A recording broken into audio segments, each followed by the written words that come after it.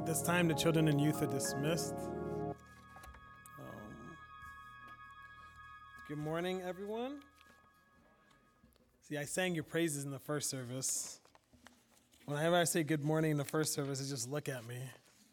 And I was like, in this thing called America, when we say good morning, we expect you to say good morning back, you know? But good morning. This morning, I'm very excited to tell this story. It's the story of one of my favorite characters in all of Scripture, a man by the name of Ebed-Melech, and we'll be looking at his story in Jeremiah 38. And as I was thinking about the story and kind of piecing it together, I thought about how, like, in telling his story, this is someone who maybe not as familiar to most people who are very Bible believing, read their Bible every day. It's just not one of those ones that rattle off the tip of the tongue, right? So I thought about how it was the legend of Ebed-Melech. And as I started thinking about, like, that's what you call stories, is legends. But I was thinking about the word legend itself and how it's one of those weird words in English in that, like, the secondary meaning of legend is kind of the one we use first, right? When I say legend, or you think of someone who's legendary or someone who had a legendary performance, you don't necessarily think of, like, a traditional story that is maybe popularized over time. Right? Like, you think about legends like, Michael Jordan, right? Like, for me, when I say legend, that's what I think of, right? You think of Michael Jordan, 6 NBA titles, 6 finals MVPs. You think about a guy who made trainers, sneakers kicks, right? Who taught us that you don't wear sneakers to play basketball, you wear them to go to school. Right? Like, you match them with your outfit, not your jersey. But it's someone who was very iconic, right? The bald head, the tongue. It's Michael Jordan. That's a legend, right? Or you think of Aretha Franklin, right? Aretha Franklin last year, I think it was Rolling Stone, said she has the greatest voice of all time. Like, that's amazing. There's billions of people on the planet here, right? There's billions who've lived and gone on, billions to come, and it's like, if you get ranked number one, you must be doing something, right? In a write-up for Aretha Franklin, they said she was a force of nature, she was a gift from heaven, she was a genius, right? And if you look at her career, it kind of makes sense. There's not an area of music that she ventured into that she didn't dominate, right? We call her the Queen of Soul, but she started off in gospel, dominated there. Then she went to pop, right? A little bit of jazz, right? Like, then the soul and R&B. Like, she just dominated everything, right? So when I think of legend or legend of Ebed-Melech, I think about these legendary people, right? But because they're legendary people, they also kind of have that primary meaning of legend, which is story, right? And so growing up, I remember Michael Jordan had the flu game, right? For some of you might not remember this, but I remember the flu game. I was a teenager, and this was the story we were told, right? Mike woke up in the middle of the night the game before. He was sweating, right? Like, he had the sweats and he had no energy and he just felt terrible. And in fact, like, he couldn't sleep all day. The doctors came in, his personal trainer came in and said, Mike, you can't play today, Mike. You can't play, right? But he's Michael Jordan, right? So he finally got to sleep and he wakes up at 5:50. He's in Salt Lake City. There's not much to do anyway, right? But he's in Salt Lake City, 5:50, game's at 7, right? And the story is that they literally have to drag him to the game, and Mike shows up 7 o'clock. And I don't know if you remember the game, but I do, right? It wasn't typical Michael Jordan the first quarter. Like, he was just dragging. Like, you thought he was giving it all, but he just had nothing, right? But then he's Michael Jordan. So eventually he realizes, I'm Michael Jordan, right? And he ends up scoring like 38 points, 5 assists. Not that I do remember. 38 points, 5 assists, right? And actually towards the end of the game, he hits this big three-pointer that kind of seals everything, right? And then they get a stop, and they get the rebound. And there's this iconic picture of Mike finally, like, it's like he gave it his all, and he's just down, right? And Scottie Pippen literally, like, it's hovering, like, holding on to him as he drags him off the floor. Legendary, right? And then you find out years later that it wasn't the flu. He ordered some pizza and ate it late at night and had food poisoning. It wasn't like the flu, it was food poisoning, right? But the legend still lives on. We don't call it the food poisoning game, right? We call it the flu game, right? Aretha is another one. Like I said, she's a legend. Now, allegedly, right? I wasn't there. I wasn't in the studio. But allegedly, every time Aretha really wanted to record, she required 2 things, 3 things. 1, fried chicken, cheeseburger. No matter what time of day it was, no matter where she was, like, she wanted a fried chicken and cheeseburger, and she would not record till she got her fried chicken and cheeseburger. And then after she ate it, or as she ate it, the other thing that I had to do is the temperature of the studio had to be 90 degrees. No matter what the weather was outside, it had to be 90 degrees in the studio. And for a decent part of her career before she moved back home to Detroit, she was in LA. And I don't know if you've ever been to Los Angeles, but they don't really have like plug-in heaters, right? So like she would literally not record until somebody, a manager, an intern, somebody found plugged-in heaters. And then she would sit there, and then whenever she said it was 90 degrees and she ate her fried chicken and she ate her burger, she was ready to go. right? Like Aretha. And I'm like, if you're Aretha Franklin, the greatest voice of all time, you get to do this stuff, right? Like if I did that, no one would listen. But Aretha, you get to do that, right? So this is kind of what we think about legends, right? Like these people who we admire or who do these great things, and then the stories that are in and around them, right? Tomorrow we celebrate another legend, right? Martin Luther King Jr. And when we think about Martin Luther King, one of the things that's always frustrated me ever since I was a kid is that we as a culture have so divorced him from his Christianity, right? Like they'll be like, Martin Luther King followed the cause of nonviolence that he learned from Gandhi. I think he may have met Gandhi once. Followed Jesus for over 40 years, right? Like I feel like Gandhi was very important, but like Jesus was the one he worshiped.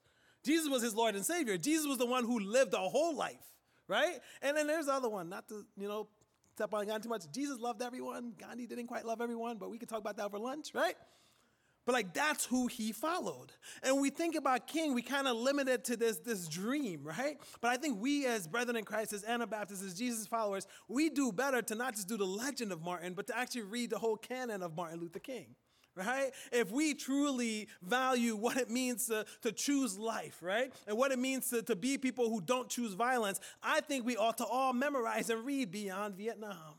If we really want to fight for racial justice as Christians, I think it would do well for us to read Letter from a Birmingham Jail, which he writes to the white church and saying, how come you're not joining in on this? If we really want to say that like everybody matters and we need to work for the justice of everyone, I think it would behoove us, right, to read The Other America, where he says, you don't see it, but I see it. We live in two different Americas, right? So I think it would do better for us to look at Dr. King not only as this person who says, I have a dream, but to look at the whole canon and to see how his Christian witness helped him fight for others. Because King wasn't just an academic, he was a servant.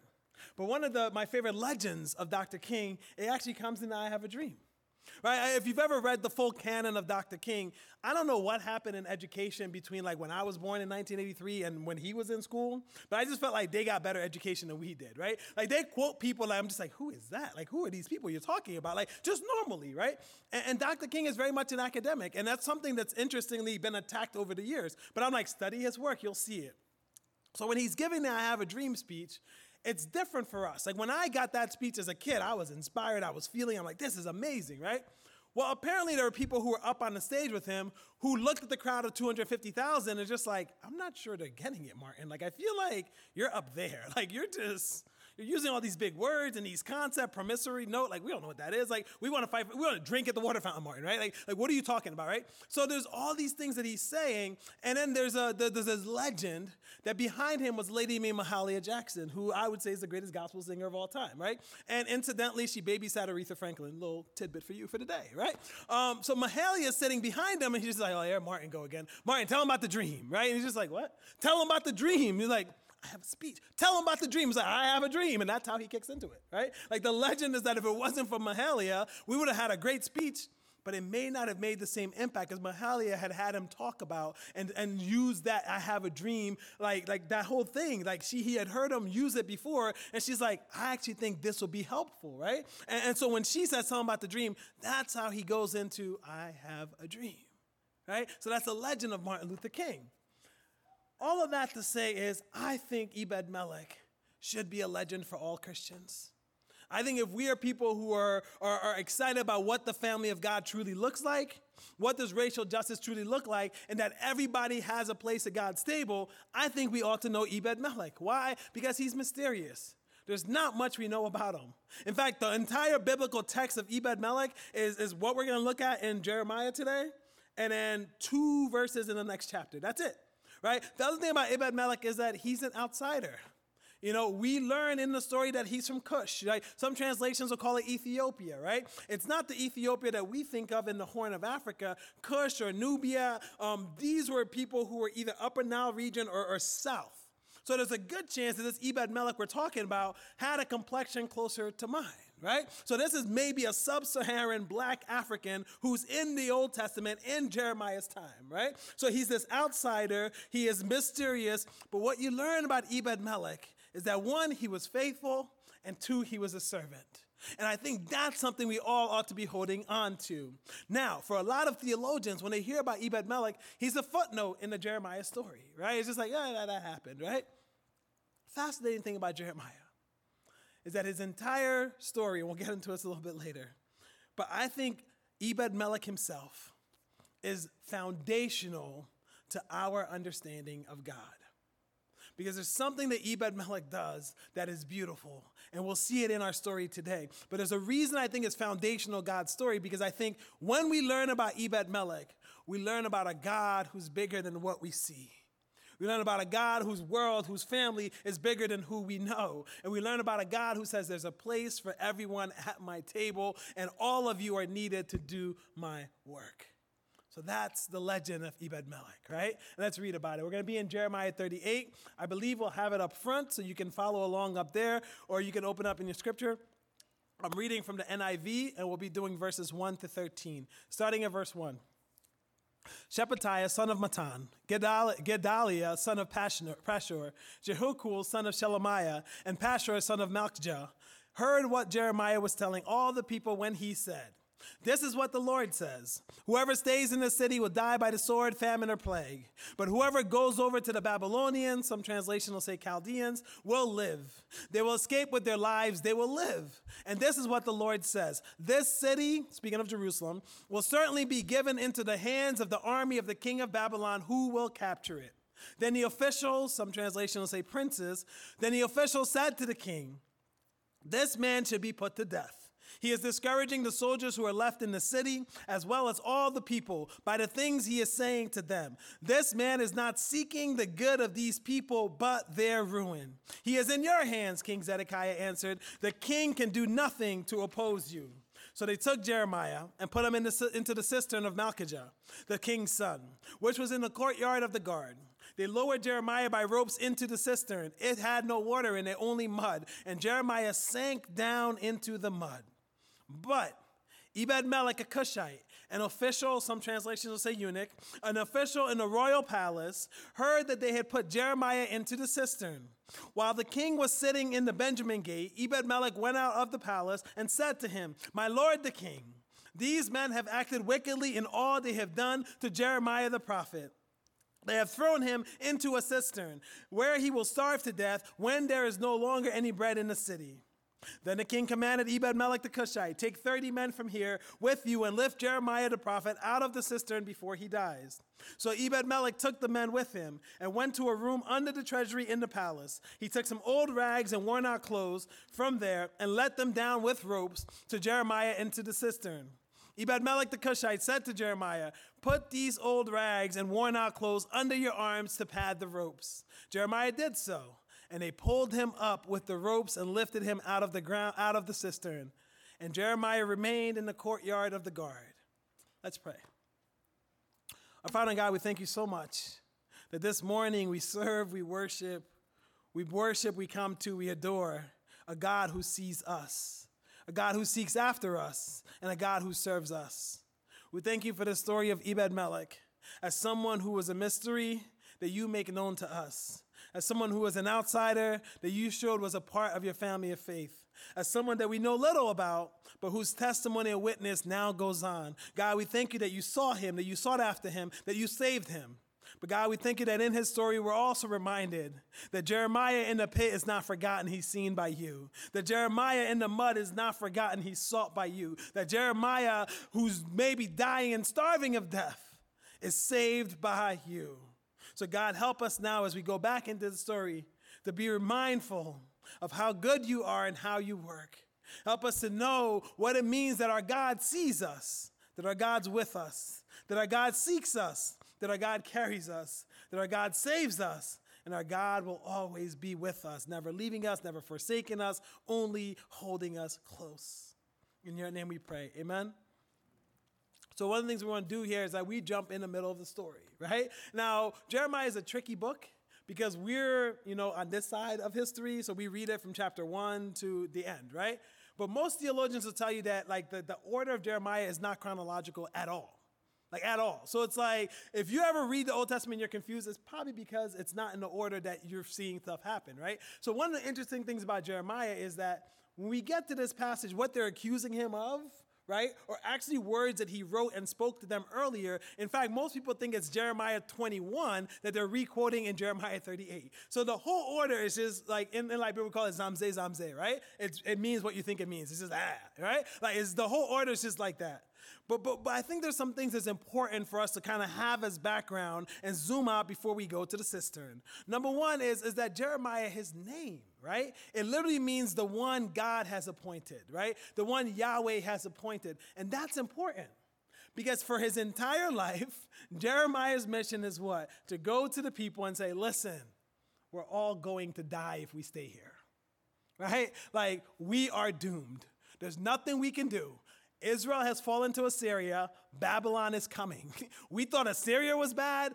Babylon wiped them out and they're coming to us, right? Like, in fact, not only are they going to wipe us out, you know what? God has told me, like, let's just go with it. Let's just give up, right? Like, and go. And then when God takes us, he's going to send us into exile, but his promise is he'll bring us back. But this whole fighting is futile, right?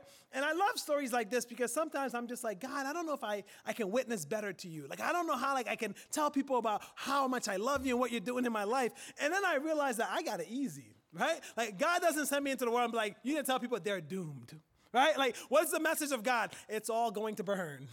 No hope here. We're literally got to go. Right? Like Jeremiah's entire life, that was his message. And so theologians have called him the weeping prophet. But if you look through the book of Jeremiah, you see that he didn't just weep.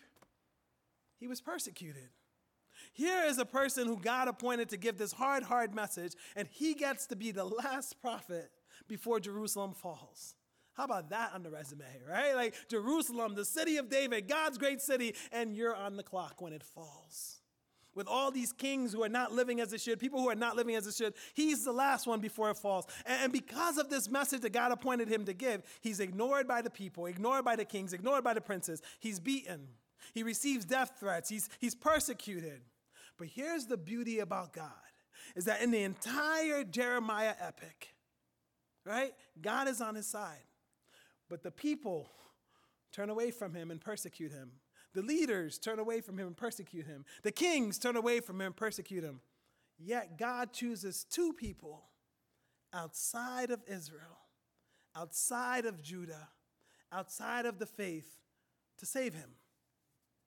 Everyone in Israel turns on Jeremiah at some point.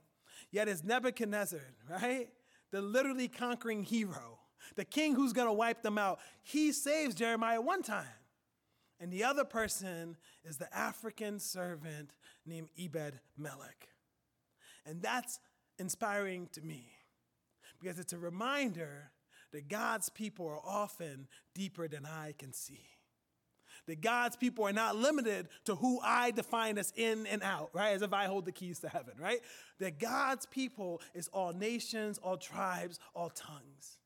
That Nebuchadnezzar could be one of his saviors is also fascinating because the Babylonians are not known, right, for their gentle spirits.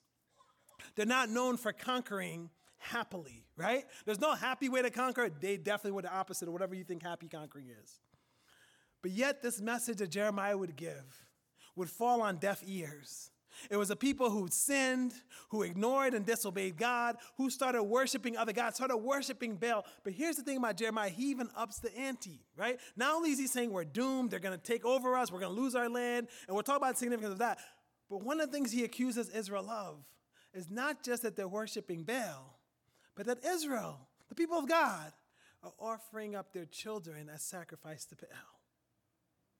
This is something that Israel looked down upon their neighbors for. And Jeremiah is saying that we're doing it too. We're offering up child sacrifices in the land of God.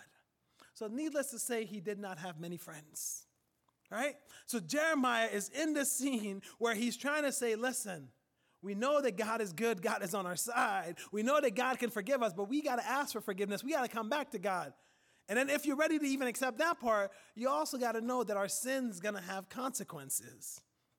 The consequence here is that they were going to lose their land. They were going to lose their protection from God. The promised land that God had gifted them, it was going to be lost. And there's something about the human condition that's scary, but also fascinating. Because when Jeremiah is preaching this, A lot of times we think about prophecy as like it's way out there, it's coming, right? Like Micah says, the Messiah will come. We're like, yeah, it might take a couple hundred years, but he's coming, right? Jesus says, I'll come back again. We don't know when he's coming back. But you have to understand that Jeremiah, as the last prophet before Jerusalem falls, he's up against the clock. So when he's telling them, and that's why I think it's kind of scary about the human condition and how we're so blind to the things of God or so blind to the reality around us, we sometimes need people from the outside. Like, this is what's happening when he's saying we're going to lose. Israel has already fell to Assyria. Like, it's already happened. He's not been like, hey, we need to be like, Babylon's coming. It's not like, oh, well, they'll come in a couple hundred years. Israel has already fell. In fact, depending on your theologian or scholar, they'll say that not only has Israel fall to Assyria, but Babylon has also taken over Assyria. Right? So, like, it's not even like the war is way there. Like, it's here, right? It's almost like we're in Harrisburg and the world is in Camp Hill and he's like, the war is coming. We're like, it's the whole river. Like, we're good. Like, no one crosses the river, right? Like, it's literally next door. And so by the time Babylon is coming, he's giving them this message. It's like, listen, they're coming. They're here. They're taking over all these towns, right? But here's the other wild thing to me is that I say this all the time, and I really mean it. Most good things are from Africa. And the thing, you laugh, but it's true. It's true. But like the other fascinating thing about Babylon coming is that the only hope that Israel has now is not in God, for Israel has turned her back on God, right? The kings have turned their back on God. But the only hope they had was Africans. It was Egypt. And so here in the story before Jeremiah 38, what had happened is that Babylon's coming close and close and close. And one of the kings of Egypt remembers, oh my goodness, one of my grandparents or great-grand, somebody in this line made a deal with Israel and Judah. Like, we have to go fight for them. So Egypt actually sends a group of people to hold off Babylon for a little bit. And they did well, right? Until they realized, wait a second, these are the guys who wiped out the Assyrians. Judah, you're not that big. We'll see you later. Good luck, right? So the Egyptians pull out. So again, the march of Babylon is coming upon Jerusalem, and yet the people don't see it. So by the time we get to 38, right, Jeremiah is still going strong. He's like, listen, we lost the battle. I don't know why you're gathering up your little soldiers here. Like, we're going to lose, right? And so these guys that get together, these officials, right, some translations call them princes because I think they want us to know that, like, this isn't just like a bunch of rich people, right? This isn't just a bunch of like random people getting together. In fact, in Jeremiah 21, these are some of the same leaders. When the people didn't listen and the king didn't listen, these are the in-the-know powerful people that Jeremiah goes to and says, listen, I need y'all to get on the same page because like Babylon is coming and God has promised us, like, if we just trust him and let them take over the land, we're only going to go away for 70 years. So what happens 17 chapters later? They take the letters he wrote, the sermons he's preached, they bring it back to the king and they say, hey, king, Jeremiah, we ought to kill him for treason.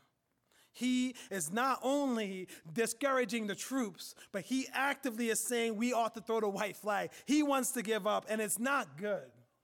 And here's one of the most, I think, harshest things you can say to a prophet in the Old Testament, right? He says, not only is he treasonous, not only does he have lack of faith and he's causing the people not to believe and he's scaring the people, right? He is not good for shalom. And I think it's verse 4, it's like, he's not good for the people or good for the welfare of the people. Now, this is interesting to me because Jeremiah, in one of his famous sermons, you've probably heard of it. It's one of the few chapters we actually read in Jeremiah 29, right? Right? I guarantee within the last year, you've written this on a card to someone. I know the plans the Lord has for you, plans to prosper you. Yeah, you know that one, right? Like, but in that chapter, Jeremiah is saying, listen, same message, Babylon's coming. We're going to fall. But here's the thing, is no matter how dark it gets, God's going to be with us. And God wants us to actually do what? To go there and seek the prosperity, the peace, the welfare, the shalom of Babylon, even when we go. Jeremiah's entire life wasn't just saying, hey, Babylon's coming. It was saying that we have lost shalom with God because we've disobeyed God. We've sinned against God. We've sinned against neighbor. We're doing all these things by ignoring God. We ought to be fighting for the shalom of God. And now they take his life work and message, and that's what they accuse him of. They're like, you know what? Not only is he telling us we're going to die and we shouldn't listen and we should give up, he's breaking the shalom of the people. And that's what they claim against him. And they bring it to this king, Zedekiah, who's a very interesting guy. Because I think his first name was Mathaniah. I got to learn how to say that one, right? But his first name is fascinating to me because it meant God's hope or God's gift. Yet when Nebuchadnezzar comes on, he looks at him, he's just like, no. You're not God's hope, you're not God's gift. You know what you are? You're Zedekiah, right? And most of us are like, well, that's just another Hebrew name, right? No. He's saying, you are God's righteousness. And that's significant. It's significant because in the Old Testament, names, right? And they denote significance. They tell something about you. So for example, Isaac means what? Joy, laughter. Remember the story when the angels come down and said like, yes, Sarah, we get it. You're old. You're very old. You've been trying. You've given up. But God's going to send you the son, right? And she laughs, right? And I think God has a sense of humor. God's like, you want to laugh? We're going to call your son laughter. Every time you see him, not only are you going to smile, but you're going to have to say laughter. Every time you see him, you want to laugh at me? Let's laugh all the time, right? I don't think God's petty. I just think it's humorous, right? And another one is Esther, right? Like in some translations, her name means secret. And isn't that her whole life? Right? She's hidden away in secret in exile, right? She's found and joins the king's harem, basically. And then even when she becomes queen, she has this secret of like, do I tell him I'm one of these hated Israelites? Do I tell him this secret? Do I trust this king who could kill me just for walking into the room? And she only finds peace when she realizes that God is her king. And by her faith in God, she can have the boldness to not only give the message, but fight for her people, right? And her name means secret. David means beloved, right? The man after God's own heart. And there's one thing we can say about David. He was a lover, not a fighter. You'll get that one later. But names indicate significance. I thought about this two ways, right? We have two people on staff who just recently had babies. God bless them. It's great. It's wonderful, right? But a lot of times with parents and naming kids, right? Like it could be a tension thing. I don't know about some of y'all. We didn't have any tension, but some of y'all might have, you know? But imagine you worked really hard to get a piece and this is the child. You're like, this is the name we have for the child, right? And you have that name, the child's growing up, and someone comes from the outside and be like, I don't really like that name. This is their new name.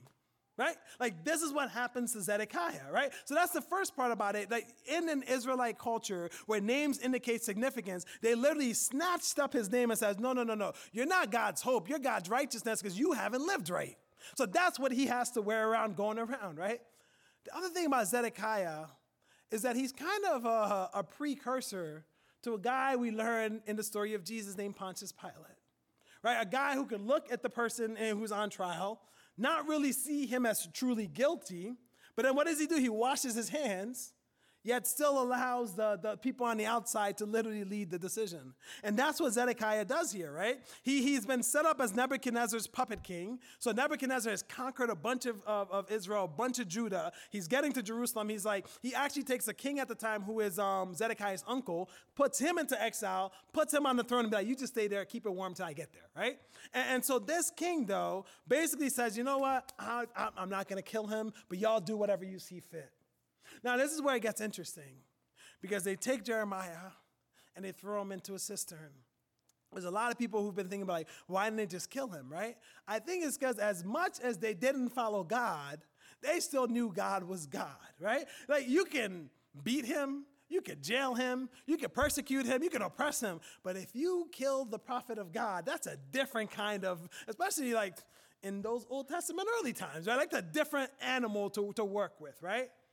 But I think they do something even more evil than actually killing him. Because you kill him, no suffering, he's done, he's in heaven with God, right? They decided they're going to put him into a cistern. What were cisterns? They were literally used for two things, right? They were either you would collect the rainwater and you would use it as excess water, or the rich people, like the guy in the story Malchijah, whose cistern it is, they might even use it as a toilet. So what they decide is that instead of killing him, we're going to starve him out. I don't know if you know anything about starvation, but that's one of the worst ways you can possibly go.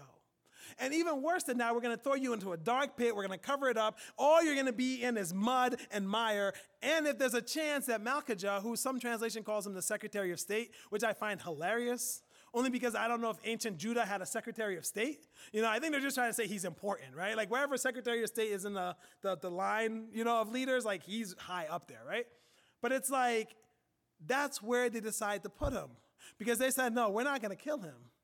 But if he happens to starve or die of disease or some animal happens, then that's what kills him, not us, right? So like they actually come to a point that's like, that's what we're going to do. Until a guy named Ebed Melech shows up. Now I have to ask for forgiveness. The first time I met Ebed-Melech, or I heard about Ebed-Melech, I got it wrong. Because I read the story and I was so excited. I'm like, he's from Cush. He might be a sub-Saharan African. This is awesome, right? I just assumed, and I read kind of Acts 8 into it, right? Because in Acts 8, we meet another Ethiopian eunuch, right? And that one is actually a servant of the Kandake, which is the queen, right? A queen of a very vast area in Africa. But Ebed-Melech wasn't a servant of anyone in Cush. And the way we know is because his name is what? Ebed-Melech, which is what? Hebrew.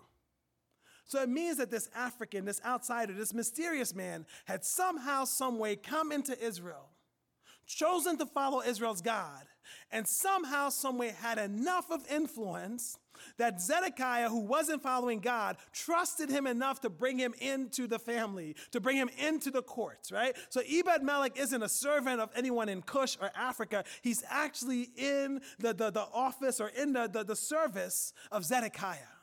And that's fascinating to me because this servant of the king, this Ethiopian brother, this dark-skinned African, this Cushite, he walks up and is going to challenge Zedekiah in public.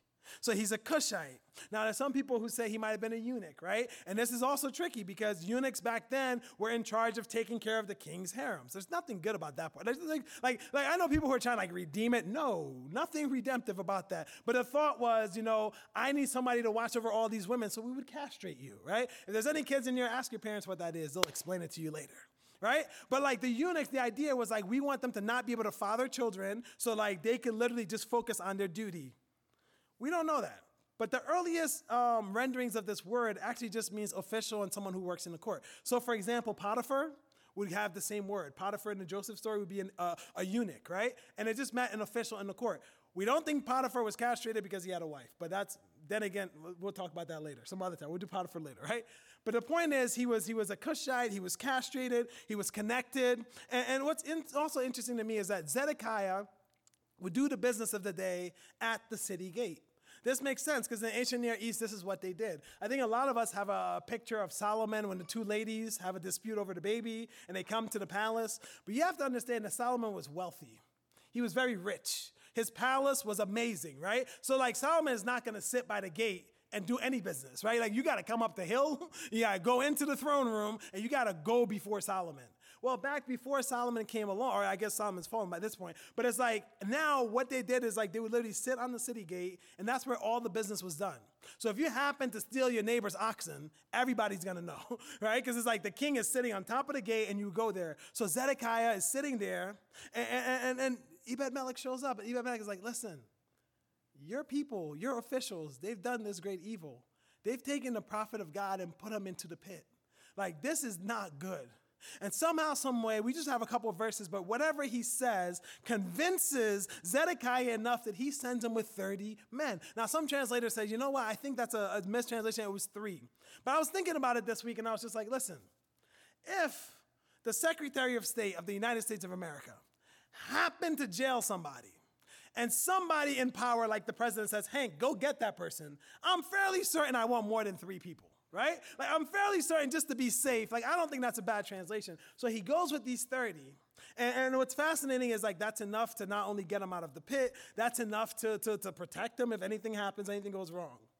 But then something I missed for years. There was one time I was in a sermon and I just off mentioned Ebed-Melech. I was just yeah, it's fascinating. God uses this African to save him. And after church, there's a lady from our church comes up to me and she was just oh, you missed my favorite part of the story. I was an African saves a person of God. It's not really getting better than this for me anyway.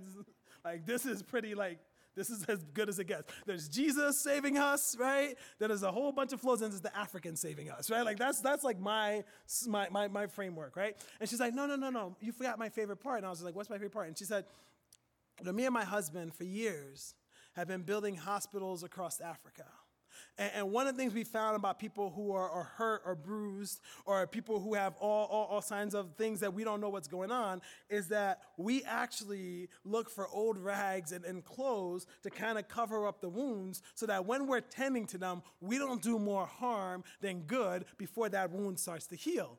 And I'm not a doctor, so I'm not following her at all. I'm well, that sounds cool. I'm glad you take care of your patients, And she's like, no, but think about it. I was like, well, I'm obviously not thinking about it. But she was like gracious, and she was like, think about it, right? And Jeremiah is thrown into the pit. I'm like, yes, I got that part, right? And she's like, I'm guessing they didn't like place him down nicely. I'm like, oh, you're right. They probably threw him down into the pit. And we don't know how deep the pit was. We know that there's mud at the floor, but we don't know if it was stone all around, right? We also don't know how long he was in the pit. We don't know if diseases had started. We don't know how battered and bruised he was. And she said, isn't it beautiful that Ebed-Melech doesn't just go to save him. He's conscious enough of his condition that he wants to save him without causing more harm to him. So Ebed-Melech is like, let's find some old rags that we can wrap up on the rope so that as we pull him up, right, we're not hurting him more. And if he's battered up and bruised, we can cover up the bruises until we lift him up out of the mire. What a beautiful lesson. Because there's a lot of times that God's going to give us opportunities to help people who are in pits. And it might not be a physical pit. It might be a mental, an emotional, a spiritual pit. But the reminder of Ebed-Melech to us is that we ought to do the work of not causing more harm in the name of help, of not injuring people by saying we're helping them, right? Like, it's not help at any cost. Like, if you're doing more injury than good in the name of help, are you really helping? So it's a beautiful story of Ebed-Melech not only serving and being this wonderful, beautiful servant, but he's so conscious, so in tune with the suffering of Jeremiah that he's like, I'm going to go save my brother, but I'm not going to do it in a way that harms him. And that challenges me. And I hope it challenges you as you have opportunities to help, as you have opportunities to reach out to people. Are you doing it in a way that is not causing more harm? Are you doing it in a way that's protecting whatever harm they're bringing in? Are you doing it in a way that's restoring them and lifting them out of the mire? Are you doing it in the way of Ebed-Melech? So as I think about this legend, as I think about this story, there's 4 things I think would be helpful for us to hold on to as we come back to this story, or if you read it on your own this week or for the rest of your life. There's 4 things I think is really good for us to hold on to. The first thing I think this story really teaches is that following God faithfully does not eliminate darkness. Just because you love God and you're following God does not eliminate darkness. And I know for some of us who grew up in the church, that might be a new message. Because we heard that when darkness comes on us, it's because we have sinned. It's because we haven't trusted God enough. It's because we don't love God enough. That's why we're struggling, because God is showing punishment on us. No, we live in a fallen world. There's darkness all around us. There's darkness that's been done to us. There's darkness that even lives inside of us. If you're in a pit this morning, it's not because God is punishing you. It's not because God doesn't love you. It's not because you don't love God enough. It's not because, like you've somehow earned this suffering. It's just that the world is not as it should be. That sin has brought darkness, and that we got to fight in this darkness. Following God does not mean that darkness is not going to come. But it does mean that in the dark, that God gets to be our light. And I want you to hold on to that darkness, because we're going to be talking about darkness a lot this first 6 months, right? But following God does not eliminate that darkness. The second thing I think that might be helpful for us to hold on to is simply this, right? No matter how strong, no matter how powerful, no matter how paralyzing our fears make us, right? Fear is not as powerful as your faith. Fear is not as powerful as your faith. Because here's the thing, your fear can be this big. All your faith has to be is this big. If you have that little faith of a mustard seed, right? That's all you need. How amazing it is that we serve a God who doesn't say, I don't want you to doubt. I don't want you to fear. I don't want you. God says, bring your doubts to me. Bring your fears to me. Just give me a little bit of faith. That's all I need, a little bit of faith, and that's enough.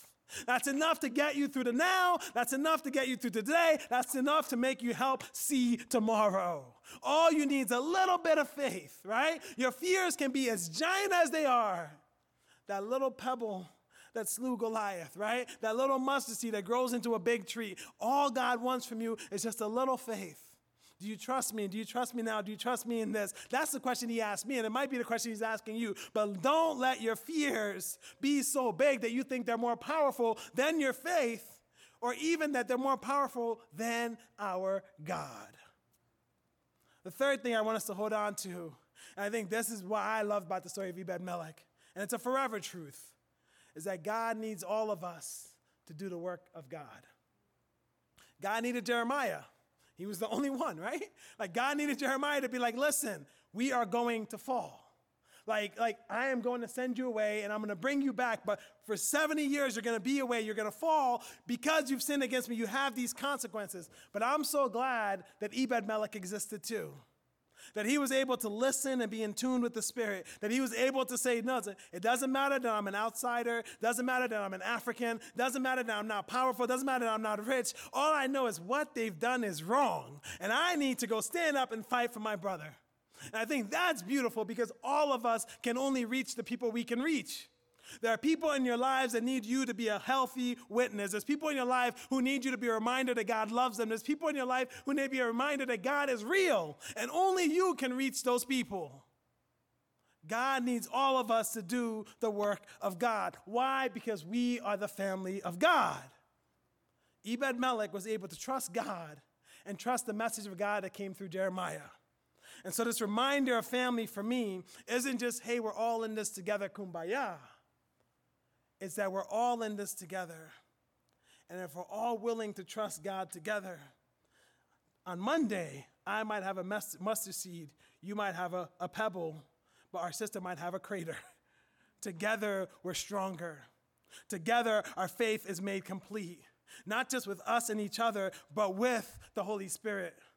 With the witness of the saints over the years, with the witness of the saints now. And it's that trusting God and the message of God that God uses to save Jeremiah, to bring Ebed-Melech into the kingdom, and to remind us that all of us belong. Amen?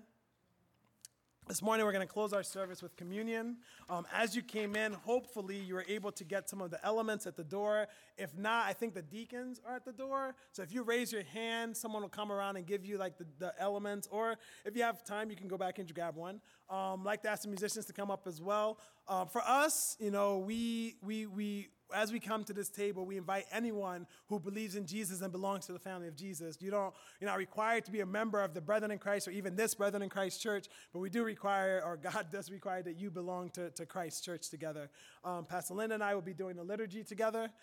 So if you need anything, again, raise your hand and we're going to get started.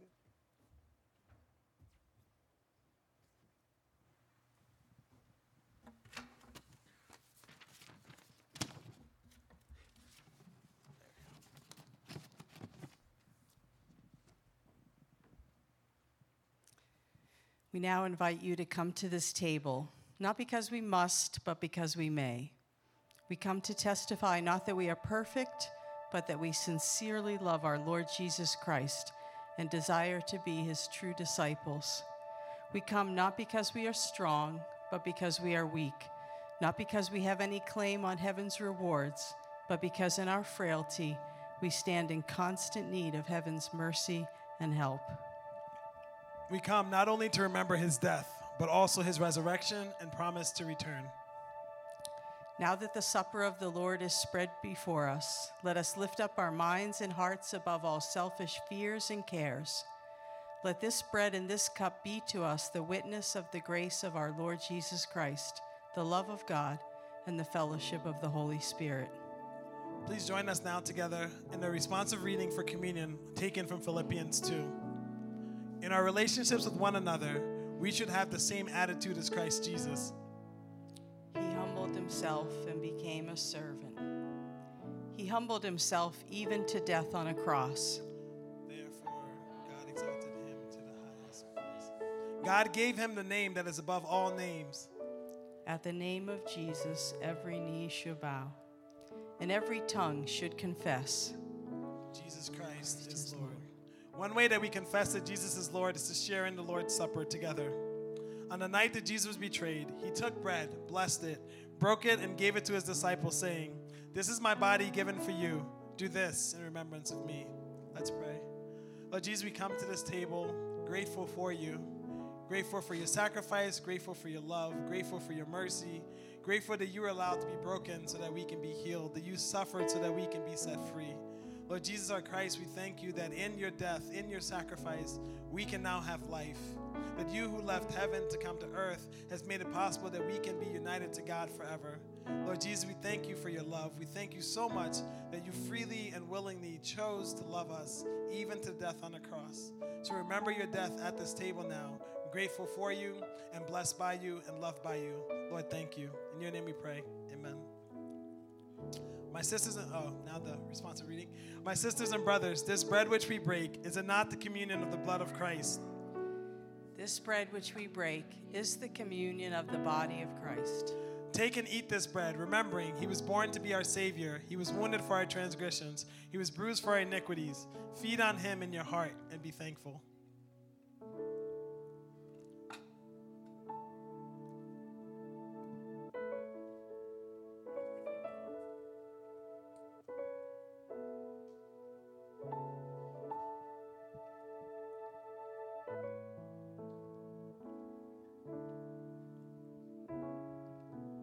In the same way, after the supper, Jesus took the cup, which in the Jewish Passover feast is called the cup of blessing. And he told his disciples, "This cup is the new covenant in my blood, which is poured out for you. Do this whenever you drink it in remembrance of me." Let's pray. As we hold our cup this morning, Lord, we think about the blood that you shed for us. We are reminded of those hymn words, "See from his head, his hands, his feet, sorrow and love flow mingled down." It's our sin, Lord, that caused your sorrow, that caused your suffering, but it's your love that provides forgiveness and healing and wholeness for us. We thank you this morning. As we think about your blood, we also recognize, God, that it's in your blood that we're knit together, that the very word brethren, brothers and sisters, means blood brothers and sisters. So it's in your blood that we're knit together with one another. We thank you that you provided for us brothers and sisters to help us walk in faithful ways with you, to help spur us on to love and good deeds. We pray that as we take the cup today, that we would meditate on all that you've done for us in it. Amen. Let's do the communion response for the cup. My sisters and brothers, this cup of blessing which we bless, is it not the communion of the blood of Christ? This cup of blessing which we bless is the communion of the blood of Christ.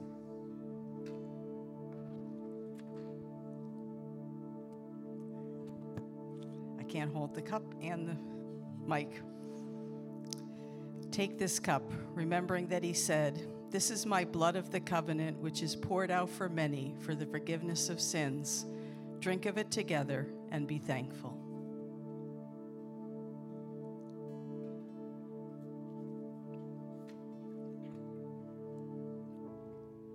Amen. At this time, as the worship team closes with Jesus Paid It All, I'd like to invite you to stand and sing with us. We want to also invite you up for prayer. You know, the pastors in the room will be up front. If there's anything you want to either respond to the service or something you need prayer for, we'd love to pray for you for that as well. As we sing this song, we be reminded of Jesus, the ultimate servant, who gave it all. The all that allows us to be here, the all that allows us to be family, the all that allows us to do the work with him. So let's stand together and sing.